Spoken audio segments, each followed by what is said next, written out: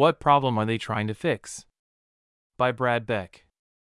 It's Sunday morning and the doorbell rings. Two ladies walking by my house see and read the homemade sign in my yard and stop by to ask about it. I am glad they did.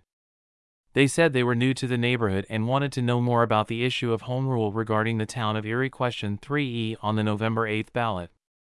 It states, shall the town of Erie form a home rule charter commission for the purpose of drafting a home rule charter? They asked, what is home rule? Why do some people not want to continue as a statutory town? Who is leading this initiative?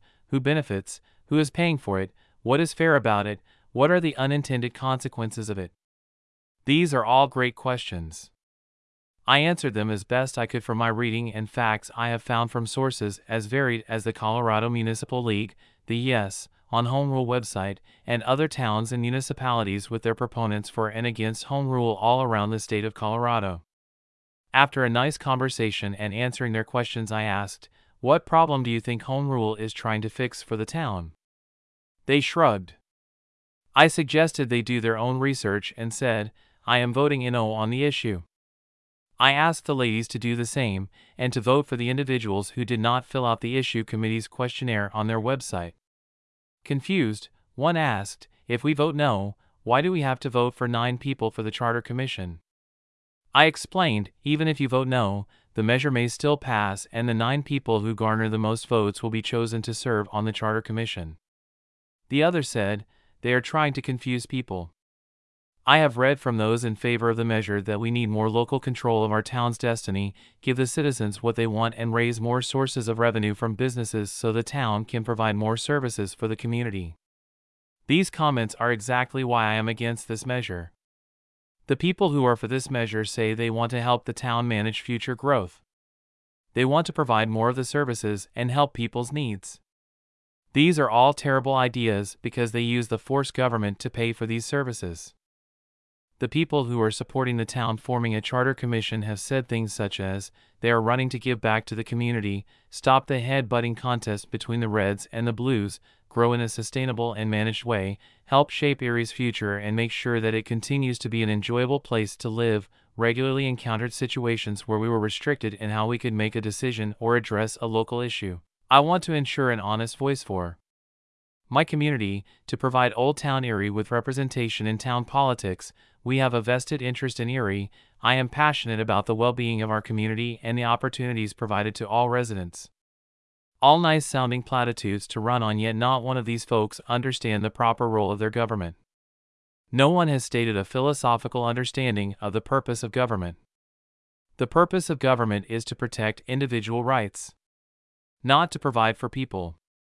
Not one person who is supporting this charter has written or talked about this exceptional concept. Those who have studied history, philosophy, and human nature see this measure for what it is, a grab at more control at a local level and adding another layer of bureaucracy into the lives of Erie citizens. We should all be involved in our government, yet when people do not understand what a citizen is, it's easy to see why we have the sort of bloated government we currently have. As citizens, we must be self-restrained and be in control of ourselves. We should be self-assertive and not surrender our sovereignty to those in power or abdicate our personal responsibility. We should have civic knowledge and understand how our government should work. We should be self-reliant and use our mind to reason and create our own wealth. These things must be done to remain free and independent beings. These are the conditions of freedom in a civil society. If this measure passes and a new charter is to be written, it should embody the recognition and protection of individual rights. I want to be part of the Charter Commission if it does pass to do just this. If citizens are to be free, they should understand that production precedes consumption.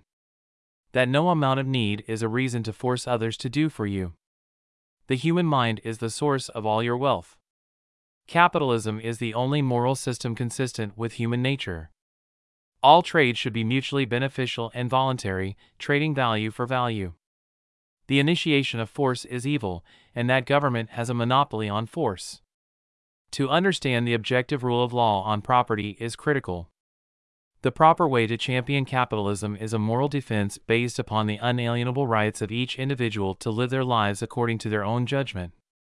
The yes on home rule people can't estimate the cost of a new charter because they are saying it depends on what is written into it.